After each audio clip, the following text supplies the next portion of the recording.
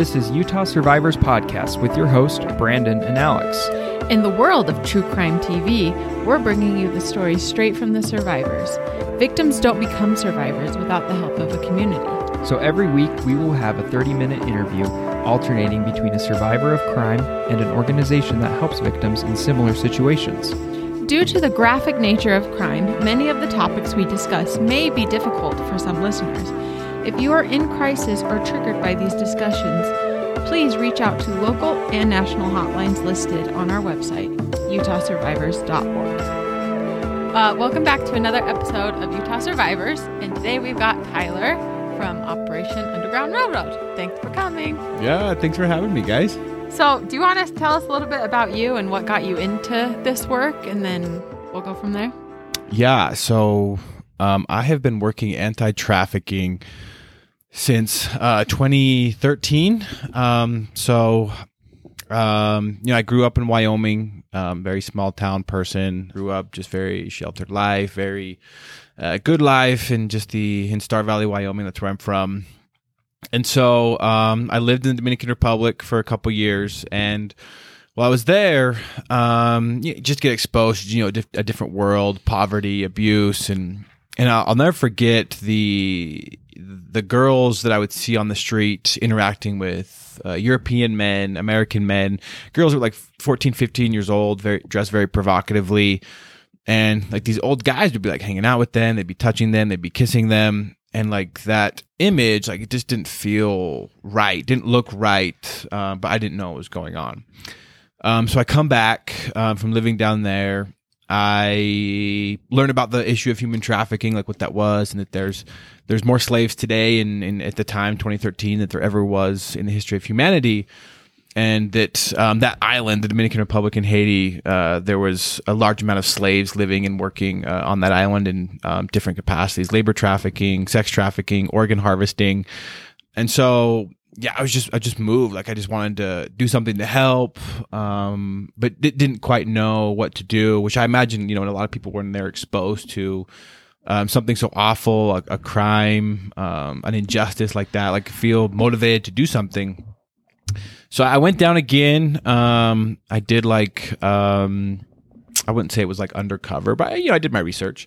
So I would go to these places where they were selling, these 13, 14-year-old girls. And I would go to these clubs and I'd go in. I'd be like, well, that 13-year-old girl over there, I want to buy her time. I'm not going to do anything with her. I just want to buy her dinner.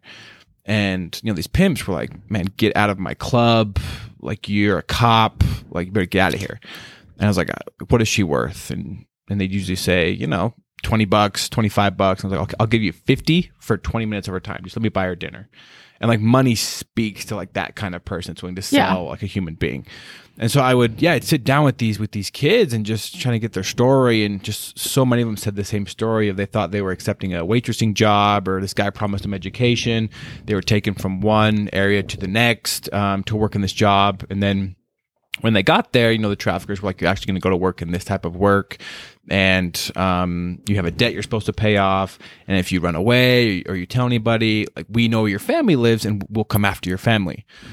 And so I'll never forget one night, it was like I was so like shook of just like the injustice of it. I was having dinner with like this 15-year-old girl, and you could just tell she came from just a very innocent background. And so when I first spoke to her, she was so nervous. She was like, my name is, she gave me her name. I just let her know. I was like, hey, I'm not here to do anything with you. I just want to talk.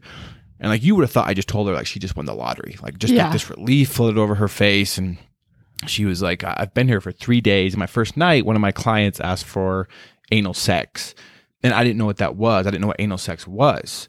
And so my traffickers basically put me in a room and made me watch 3 days of anal sex pornography to prepare me for when my first client asked for anal sex. I'll know what to do next time. And she's like, I always thought you were gonna be my first client. And so just like the fact that like that was happening in 2013 to these kids was just an injustice that I couldn't live with if I didn't do something about. Like I thought like I found my purpose in life to help. And passion is such an interesting word. I don't love the word passion. I feel like passion is fleeting. Yeah. But purpose, like if you find your purpose, like something that you feel like you're born to do, and you couldn't live with yourself if you're doing anything else. I thought I had found that. so I started my own nonprofit, a little nonprofit that helped with aftercare with girls that had been rescued from human trafficking, that had been raped, or that had been involved in child pornography. I worked that for about a year and a half. The nonprofit started to grow. I wasn't needed as much like on the ground. I could do more of like the fundraising, the awareness, and very small operation. I think that the highest grossing year we had finances wise was like $18,000, like just very small. But it was effective because nobody was paid. And good mission. Yeah, it was an awesome mission, and it's continued to expand. When it started to expand to other places, that's when I had to focus on building the organization, because it would, we found a case in Guatemala of a girl that was trafficked by MS-13, or a girl in Colombia that was trafficked by mom and dad. And so we wanted to help. So we just continued to expand our mission, expand our reach. And so I moved back. The nonprofit started to grow. I wasn't needed as much on the ground. Got my schooling, and shortly after, Operation Underground Railroad had a spot come open in their aftercare division, and it took me all of 30 seconds to accept their offer to me, and so now, you probably had the only one with experience. Like, by the way, I have been doing aftercare for this many years on my own. Yeah, they're like, tell me your experience. I was like, oh man, just the last 7 years. I started when I was 21, just kept going, and I just moved to another country to help kids. Yeah. It was awesome, and so I did that, and so it took all of 30 seconds to accept, and so that's my responsibility now. Is when a survivor is rescued, basically in the region of Latin America, is to help them either get home to their family if their family is a safe place. But as you know, Alex, unfortunately, a large percentage of traffickers are immediate family. Yeah, and so a lot of times the girls and the boys can't go back home to their family, and so in that case, we help them get into a safe house, a house that can offer them mental health therapy, education, vocational training, and then help them get connected to any kind of resources to basically follow their dreams and to become what they want to be. And that's what I do. That's what my day looks like, day in and day out. And I love it. And the organization is great. I love OUR and what it does. And I just feel honored to be a part in this greater mission that is the eventual, hopefully, eradication of modern day slavery. Yeah. And that goal is huge and will take years, but it's an admirable goal. Yeah. So because we'll talk about aftercare more, but what does OUR do? Yeah. So OUR was founded in, I think the same year that I started my little shindig. It was started in 2013 by a guy named Tim Ballard. He worked with the government, saw some areas where an NGO could help empower a government to do their job better when it came to the extraction of children from exploitation. And he made a few promises that he couldn't keep with cases that it didn't have a U.S. nexus. And when you're working in the United States government, if the case doesn't have a U.S. nexus, if there's not a U.S. pedophile, a trafficker, or perpetrator, and there's not a U.S. kid, it's hard to justify the use of taxpayer money to go and do that operation. And Tim has a great heart, and he wanted to help those kids that didn't have the nexus to the United States. And so he left, he started OUR, gathered the experts that he had met in local government, CIA, former law enforcement, current law enforcement. And so that's what we do, is we help rescue kids from trafficking. And so depending on the situation, in different states, different countries could look a little different. Sometimes their need is more of an undercover capacity where we send our guys in, they pretend to be the American pedophiles, they interact with the traffickers, they gather evidence, present that to local governments. Sometimes it's training, giving governments training to how to infiltrate the dark web, how to properly conduct a search warrant. Sometimes it's honestly, we were talking before the show about dogs. Sometimes it's a dog. We have this awesome program that these dogs that you can train the dogs to sniff out the adhesive that goes on to the microchips, the USB files. And so these perpetrators that hide their child pornography and couch cushions and shower heads and old shoes and whatever, you bring the dog in on a search warrant, he can sniff that out, and it just adds another charge to those perpetrators. Yeah. That's cool. Yeah, it's crazy. You wouldn't think that would have a specific scent. Yeah, even. You wouldn't. Yeah, and it's crazy that it's cool because these dogs become the heroes. These dogs are the ones they're helping saving these kids, and so some agencies want that. They want the dog that can go sniff out that stuff, and some agencies don't have the funding to conduct these proactive investigations. They can't pay their officers overtime, or they can't rent like the Heartbreak Hotel, the Sting House. And in that case, like we'll help cover those costs as well. And so any kind of need that we identify with local governments, we help try to fill that need, and then hopefully train them and empower them to do rescues and operations even when we're not present, which is how this thing is eventually going to get eradicated. Yeah. So you do the sting, kids are rescued, and I can guarantee that there's positive and negative views from the children. Then how does your side step in as aftercare? Yeah. So my side, we like to be on site when the raid happens, when the rescue happens, to ensure that basically the children's rights are met, that they... Cause a lot of these government agencies, they want to do so much good, but they're just learning in this process. And so like, even like a thing of like separating bad guys from the kids is something that's kind of foreign to them. And so in that case, we can help train them and be like, hey, if he makes eye contact with these kids, like they're going to get more fearful. They might not collaborate later on. So like these two have to be separated. And, like the kids have to know that they are not in trouble. Like they are not the ones that are under arrest. It's him or her. It's not the kids. And so when we're on site, like there's the immediate side of it where it's getting them resources right then and there, like making sure that they're fed, that they have clothing, that they have hygiene supplies, giving them some puzzles even to like keep their mind busy while the investigation takes place, taking them to medical. I remember one case we had, we were down in like the boonies of the Amazon River. Like I never even heard of this town before we ended up there. And we did this operation there. We called it Operation R&R. And there was a girl there. She's about 15 years old, and she was probably 8 months pregnant.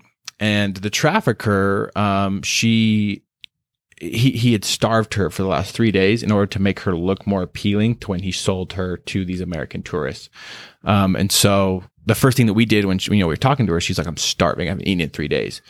We got her some food. That's like the very first, like, let's meet those basic needs and let's get them taken care of. And so once they go to medical, we can figure out their case, look what their family situation looks like. Best case scenario, their family's a safe place and they can go back home, and we can train the families on like what signs of trafficking looks like and help give the family some resources. In a lot of situations, the family is no good. One of the most impactful cases that I ever worked in my career was a case of child pornography involving two little girls, 7 years old and 5 years old, and they were being trafficked by their mother. And so their mother was basically, he had like this Facebook group with these pedophiles from Pittsburgh, and Pittsburgh pedophiles. Yeah, it has a ring to it. Yeah, Pittsburgh pedophiles. Yeah, they were terrible. They had this Facebook group, and the pedophiles would send in requests for the older sister, who was 7, to enact on the 5-year-old sister, and then the mother was paid via Bitcoin based on every sexual act that little girl would do. And so our team went in. We trained the local police on how to gather evidence from that case. It was being uploaded onto Facebook. Arrested the mother, obviously, and then with the aftercare, like obviously those kids are not in a safe place. Like they can't go back with family. So we helped find and vet an organization that could take care of those kids. And the government, like to their credit, like they wanted to provide the best care for these kids, but they wanted to place them in a home for teenagers, which two little girls. It wouldn't be a safe place for them, especially because in those types of homes, those girls have their own trauma that they don't understand, and they then become the predators themselves. Yeah, exactly. So we took those girls, placed them in a home that more appropriate for their age. And then like with that home in general, like we just work with that home. And they came to this idea, and this idea was pretty out of the box. It was like, we want to start a vocational training program for this home involving rabbits. And it's like, okay, like tell me more. Like, what does that mean? It's like, well, like, rabbit meat in this country is like steak. Like it's very high class, and rabbits are very easy to breed. We just need funding to build this rabbit farm and to purchase these rabbits. And then we keep them separate. We have the male rabbits here, the female rabbits there, have them meet in the middle every once in a while, have them reproduce, and then you have these rabbits. Lots and lots of rabbits. Yeah, lots and lots of rabbits. And so, we were like, okay, like sounds good. Let's do it. And so we helped fund that. And so when we went down to visit these kids in their country, like the moment was impactful to me, because I remember where they came from, of being exploited by their own mother.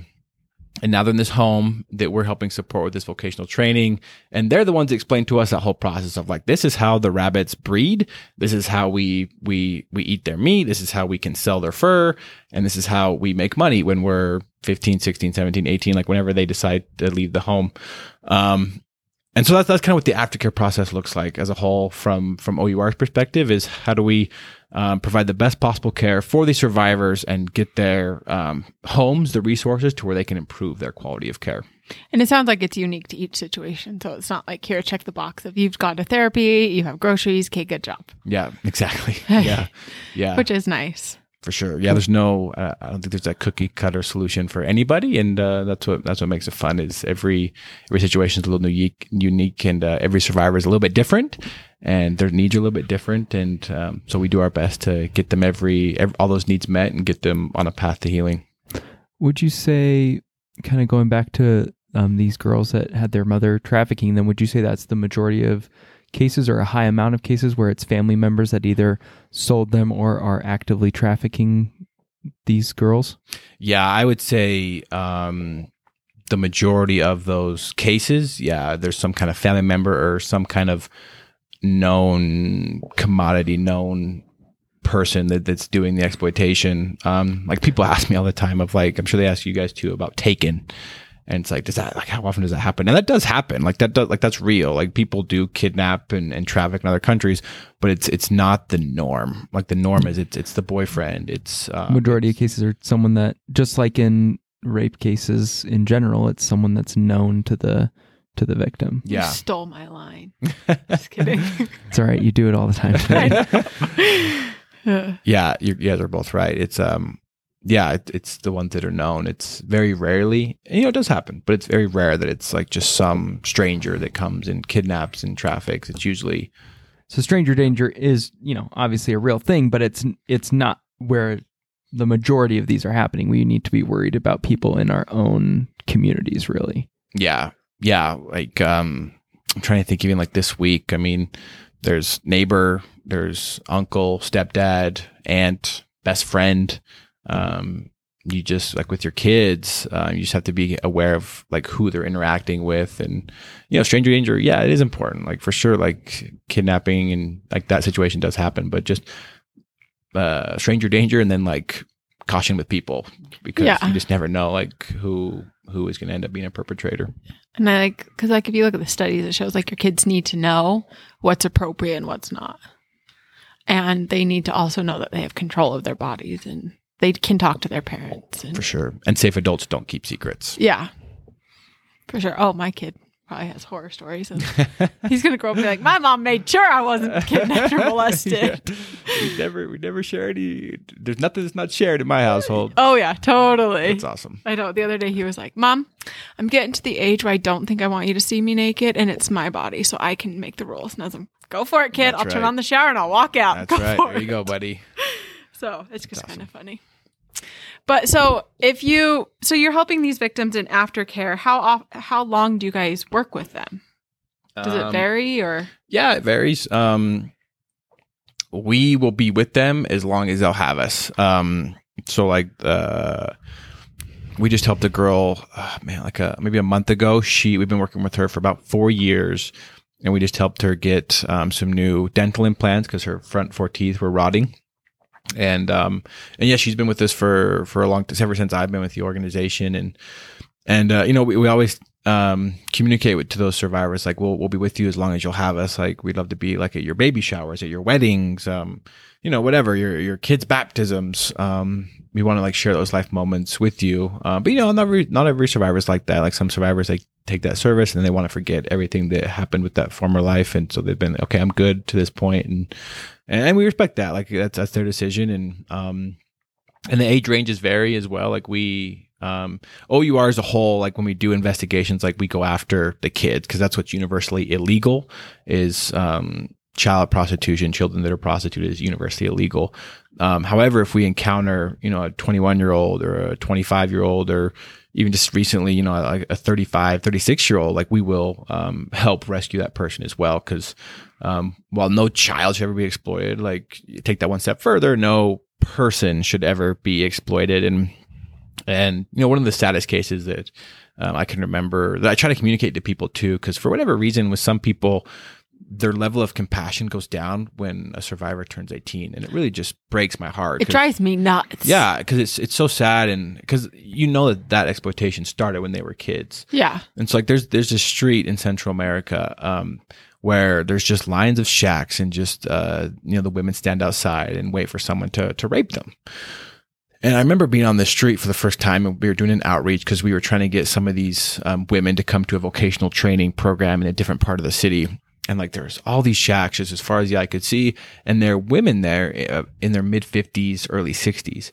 And to me, that's just heartbreaking to think of just the life of exploitation that they've had and how people have bought and sold like this, like her worth has been determined by how much people will pay for her, like her whole life. And to for me, her body. Yeah. And it's just heartbreaking. It's just like you see that and it's just like, no child should ever be exploited, but no adult should ever be exploited as well. And so. And we recently, I say recently, but in the last couple of months, we had Dahlia's Hope, who helps a lot of adult trafficking survivors as well, which is really cool. And the founder there has roots with OUR. Yeah. So. Yeah, they provide there's not enough resources like that in the United States where they offer services to adults. And so, it's just people raising awareness of like, hey, this happens to adults too. And it's still just as sad. Like exploitation does not discriminate based on age. No. So I think it's awesome. And it's like the second they turn 18, they're now a prostitute, not a victim of child sex trafficking. Yeah, as if like traffickers somehow decide to obey the law, like not to hold somebody captive when they turn. Well, you're 18 now. So now you're an adult. Yeah. Now we need to sign a legal binding contract and an NDA. And it's like it doesn't work that way. Yeah, come on, fam. So you mentioned female and male traffickers. If you could guess the percentage, because I think everyone thinks that, it's just these men. And I think there needs to be awareness that women play into trafficking too. Yeah. Yeah. Percentage wise, just speaking personally, I don't know if there's like a stat that like a big like academic organizations come out with like Shared Hope or something like that. But from my experience, I would say the percentage of buyers is 99.5% men. Like there is a small percentage of women that are also buyers, but the majority of the buyers are men. The traffickers, I would probably say 60-40, 60% men, 40% women. That's interesting. Yeah. To me. And that's, just from a personal that's a way higher. Yeah. That's a way higher percentage of like women than I would think. Yeah. So when I was at your office the other day, you told us a story about buying someone a fridge. Yeah. And that was my favorite. I thought about it like all week. Oh, that's awesome. And I think that's interesting because this victim didn't engage for a while. Yep. And just wanted to start her life. Yeah. But then knew you guys were there when she needed something.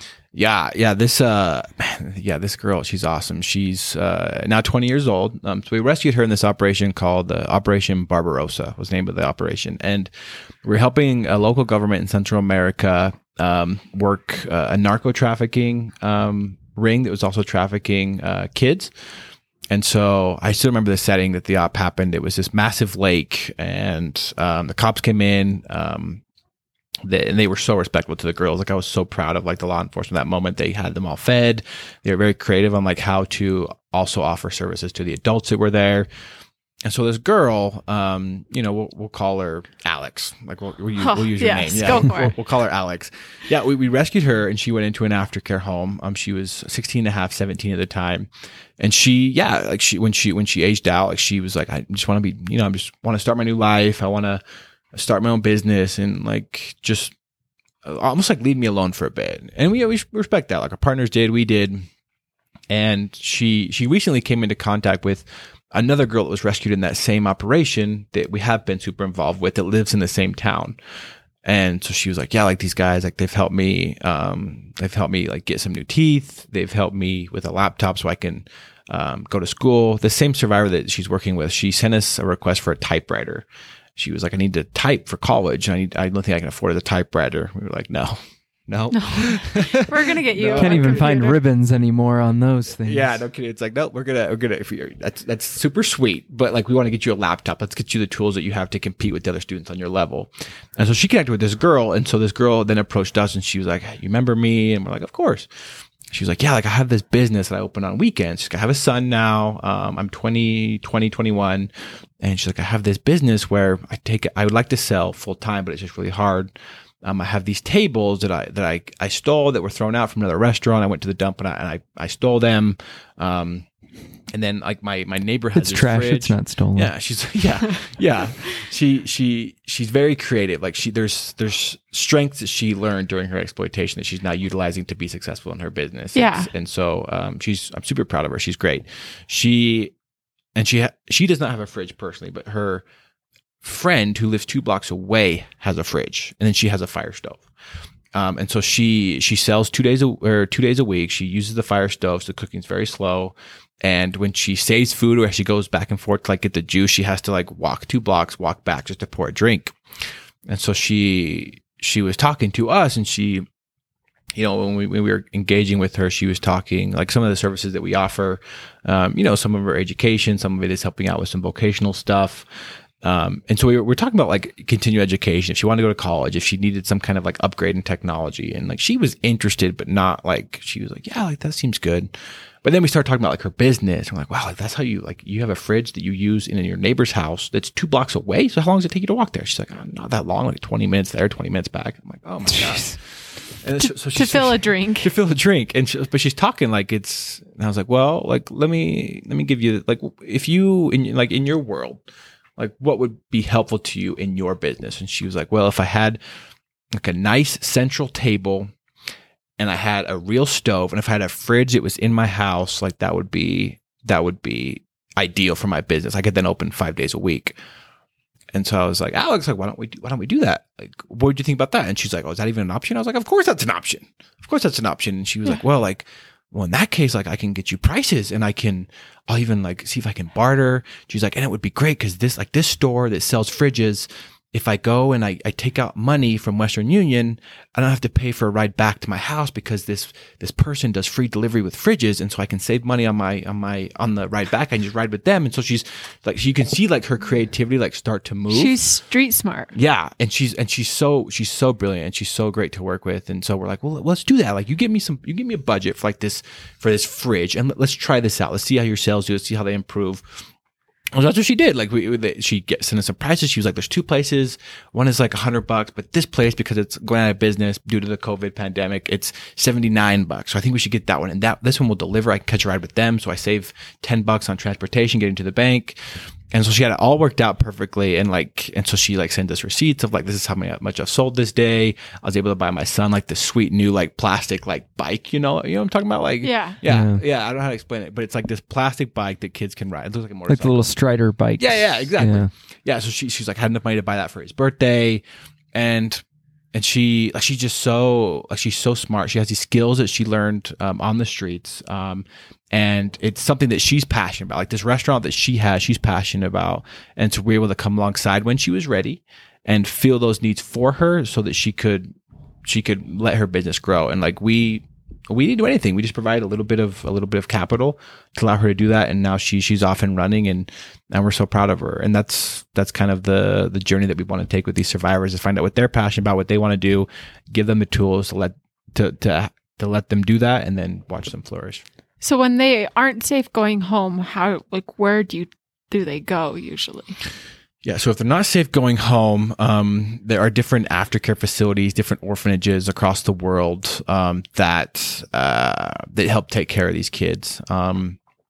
So with the rise of the anti-trafficking movement, there's been a lot of NGOs that have come forward and have offered to provide the aftercare portion of that. And so there's a lot of Christian ministries that will take in these kids. There's a lot of Catholic nuns. Like nuns are amazing. I think you mentioned that your dad was Catholic. Like, oh yeah.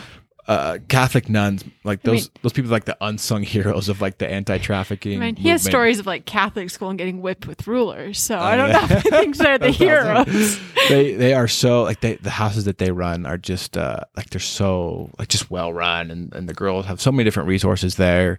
And so there are homes that exist, and then there's government homes as well. There's government homes that are funded by the government. Usually those offer less quality of care.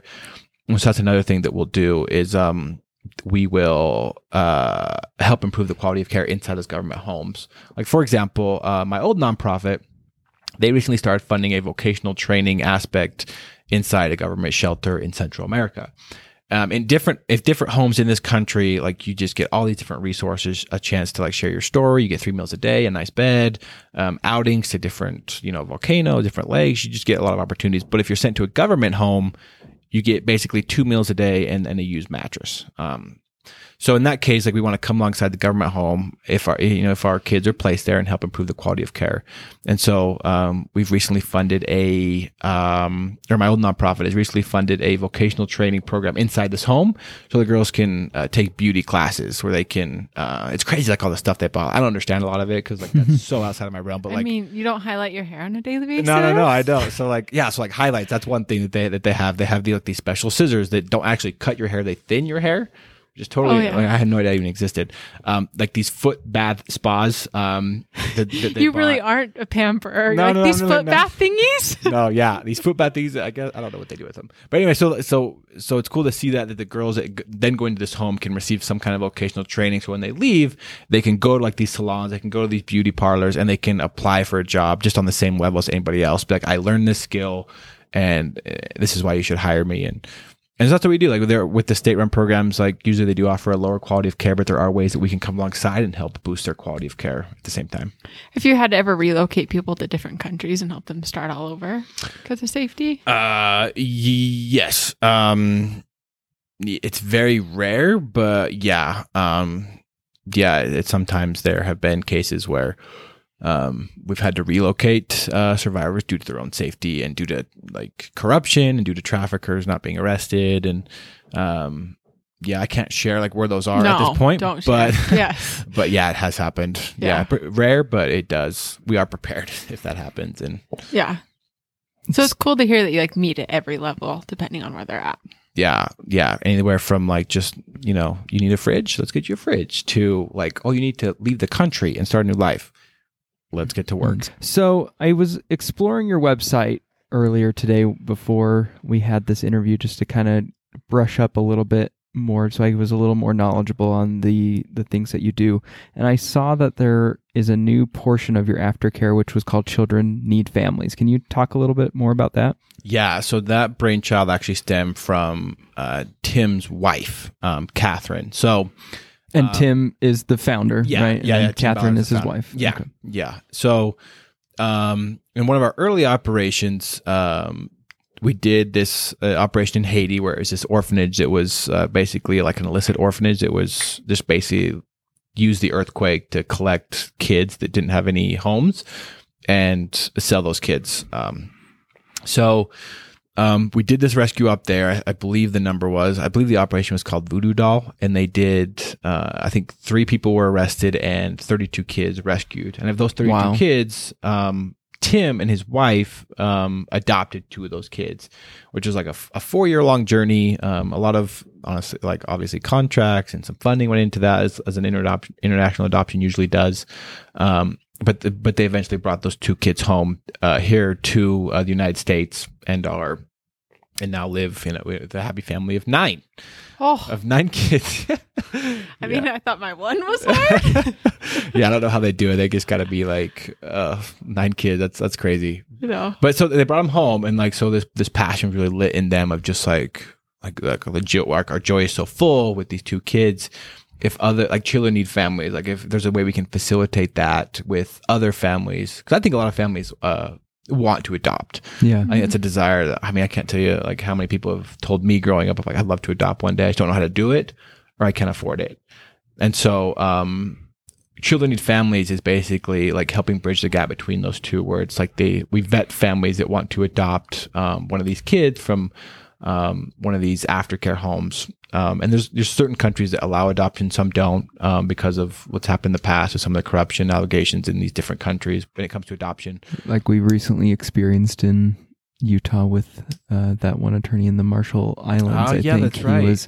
he was facilitating and basically selling the children into adoption. Yeah. Kind of thing. And he got hit with a trafficking charge, didn't he? A lot of them. Wow, I bet Yeah. he did. Yeah, federal and state. Yeah. So So it's people like that. It's a great example that have really ruined the adoption. Have ruined like the word adoption in many of these countries' mind when it comes to the United States, because there's people like that. Yeah. But the countries that do still allow international adoptions, we help facilitate.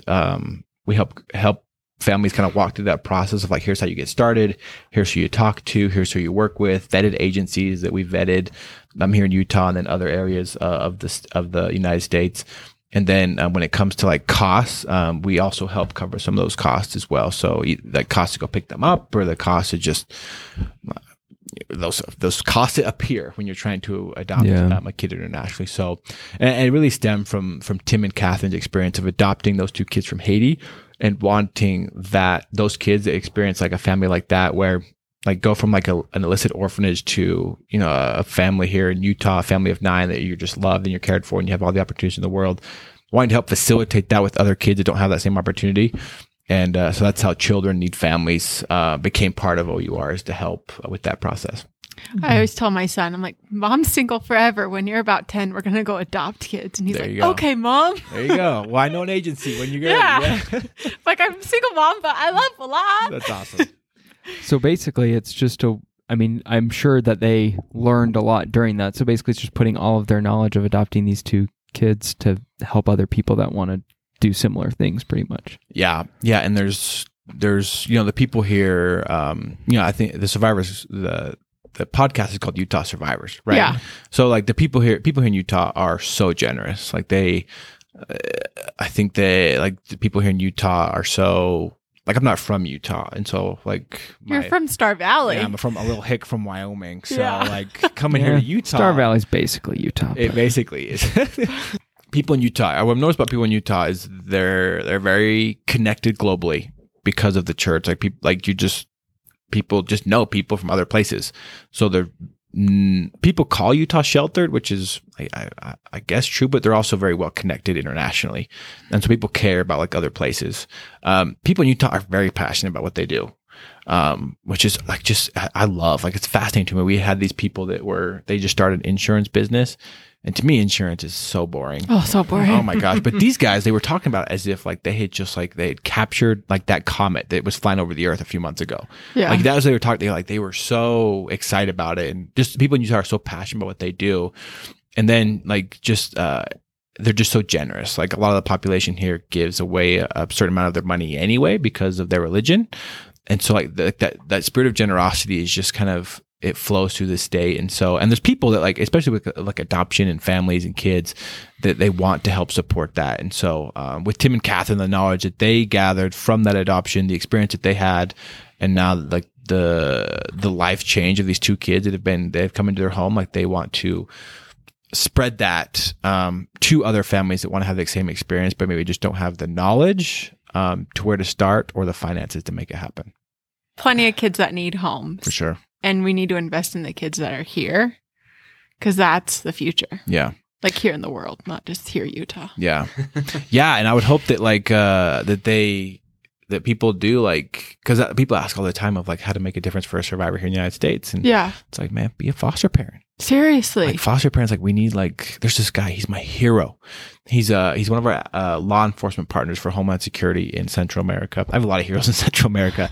I mean, you have spent most of your Oh, I know. And I love it. there. Like if that's where I could build a home and stay forever, that's where I would. I love it. But his guy, he's a law enforcement official that rescued kids from trafficking from the United States government in California. And he was rescuing all these kids and putting them into foster care. And he was so convicted of like, man, I want to, like, I'm sending all these kids into foster care. I need to do something more. I need to become part of the solution. So not only is he rescuing kids from trafficking, him and his wife signed up to be foster care parents. I love it. Yeah. And so they foster like 29 kids through their home during the time they were foster care parents before they moved overseas. And the last two, I may get this story wrong, but the last two kids that came through their home were these two twins. And they decided to adopt the two twins that had been sexually exploited by I believe their mother's boyfriend, who was a drug dealer. And now they've adopted from foster care, and he it came like full circle. Like it was such a beautiful thing. Like he's such a beautiful person of like, I'm doing these rescue ops, like I'm doing, and this goes into the spirit of like OUR as a whole. Yeah. Is like you can do these rescue ops, and it's great to like, cause it's built on like because there's so many good nonprofits that like people like you guys, for example, both you guys that offer like legal services and resources to someone, like after a crime's been committed. There's so many great groups that offer like microfinancing or spiritual work, spiritual engagement. And there needs to be a nonprofit that like stays the hand of the abuser, that takes the abuser off the street and enacts that part of justice. It's like we need someone to stay the hand of the abuser. And you can do that, and you've essentially rescued someone. But unless that person gets like the resources to be successful, that they have a caring environment, they get the mental health therapy they need, they're given the opportunity to chase their dreams, then that's when you really like see like you've rescued someone. Yeah, is when you have that happen, and that's always been kind of OUR's core of the horror. Is like, yes, we can remove this person from exploitation, but unless they get on a path to healing and continue on that path and given the opportunity to pursue whatever they want to pursue, then it's not a real rescue. Because in theory, if they don't get on that path to healing, they can fall back into this. Yeah, and it just wouldn't. I mean, what good is that? Like, if you you want to rescue someone, you have to ensure that they have the chance to pursue something else. And if they're not given aftercare, if they're not given support, then they don't have that. And so like, have we really, really rescued someone? And that's always been great about like OUR's heart is like, yes, we can physically remove these people from a situation of exploitation, but if they're not given the resources to continue on that path, like we haven't really rescued them. Mm-hmm. And so like for me, I'm so blessed to work for this organization that believes so much in the investment of both, of like, let's physically get these kids out and let's get them the resources to pursue their dreams, because that's when the real rescue happens. Well, thank you so much for coming on. We really appreciate it. Learning more about OUR, that's really awesome. I mean, it's a homegrown Utah organization, which is really great, especially because it's been in the news a lot lately with all the different things that you guys are doing, and especially with all this new awareness towards child trafficking that's come up. And it's just really awesome to have you on and explaining all the other things that everybody kind of knows the child saving portion, but not a lot of people would know about the aftercare portion. So that's really great that it's kind of a full circle organization. Yeah, thanks for having me. I can get on a soapbox and talk about all the things that OUR does all day long, but I appreciate you guys having me on, and for the great services that you guys offer survivors of crime here in Utah as well. So glad you could join us this week. We have highlighted an amazing resource within our community. We hope that if a resource like this is ever needed, you will know where to turn or where to direct someone. Information about this week's interview can be found on our website, utahsurvivors.org. There's no power for change greater than a community discovering what it cares about. This program is supported in part by grant number 18W2025 from the Utah Office for Victims of Crime, awarded by the Office on Violence Against Women. The opinions, findings, conclusions, and recommendations expressed in this program are those of the hosts and guests and do not necessarily reflect the views of the Office on Violence Against Women, the U.S. Department of Justice, or the Utah Office for Victims of Crime. Our theme song is DNA by Najee featuring Amber Lynn.